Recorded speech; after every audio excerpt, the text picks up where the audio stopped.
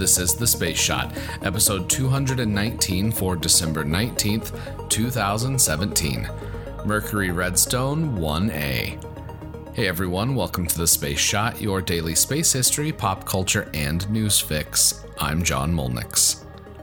On December 19th, 1960, at Cape Canaveral Air Force Station Launch Complex 5, a Mercury Redstone lifted off the launch pad for the first time on a test flight for systems and performance of the Mercury capsule and Redstone rocket.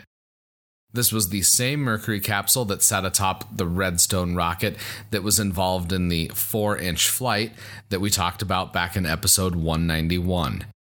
Qualifying the booster and Mercury spacecraft was crucial in working up towards human flights. Mercury Redstone, or MR-1A, had a flight time of 15 minutes and 45 seconds, reached a top speed of 4,971 miles per hour, and had a downrange distance of 233 miles. The Redstone rocket wasn't capable of sending the Mercury capsule into orbit due to the lower power of this vehicle. Instead, it would send the spacecraft on a suborbital ballistic trajectory that still sent the spacecraft into space, just not at a fast enough velocity to reach orbit. In 2016, I had some time off and was able to visit Cape Canaveral Air Force Station, and I got to see Launch Complex 5 up close.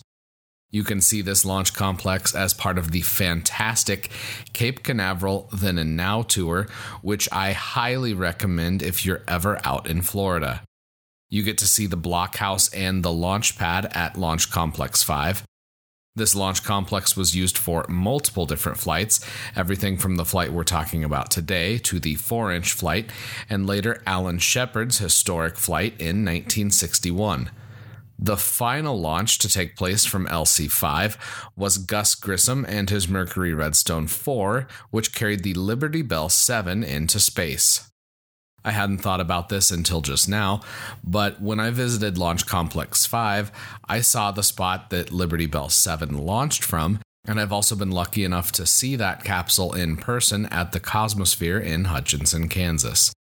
Pretty interesting that I saw the spot that capsule left Earth, and I saw one of the places it's been since its restoration. I've got one launch update before I go today.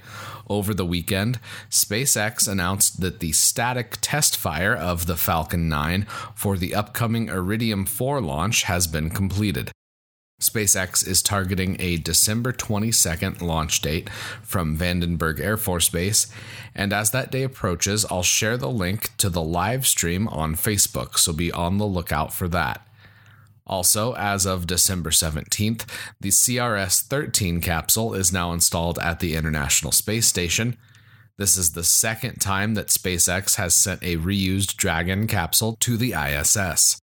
This Dragon carried a mix of unpressurized science experiments that will be mounted outside the station, and also pressurized experiments and supplies inside the capsule that will be unloaded over the coming days and weeks.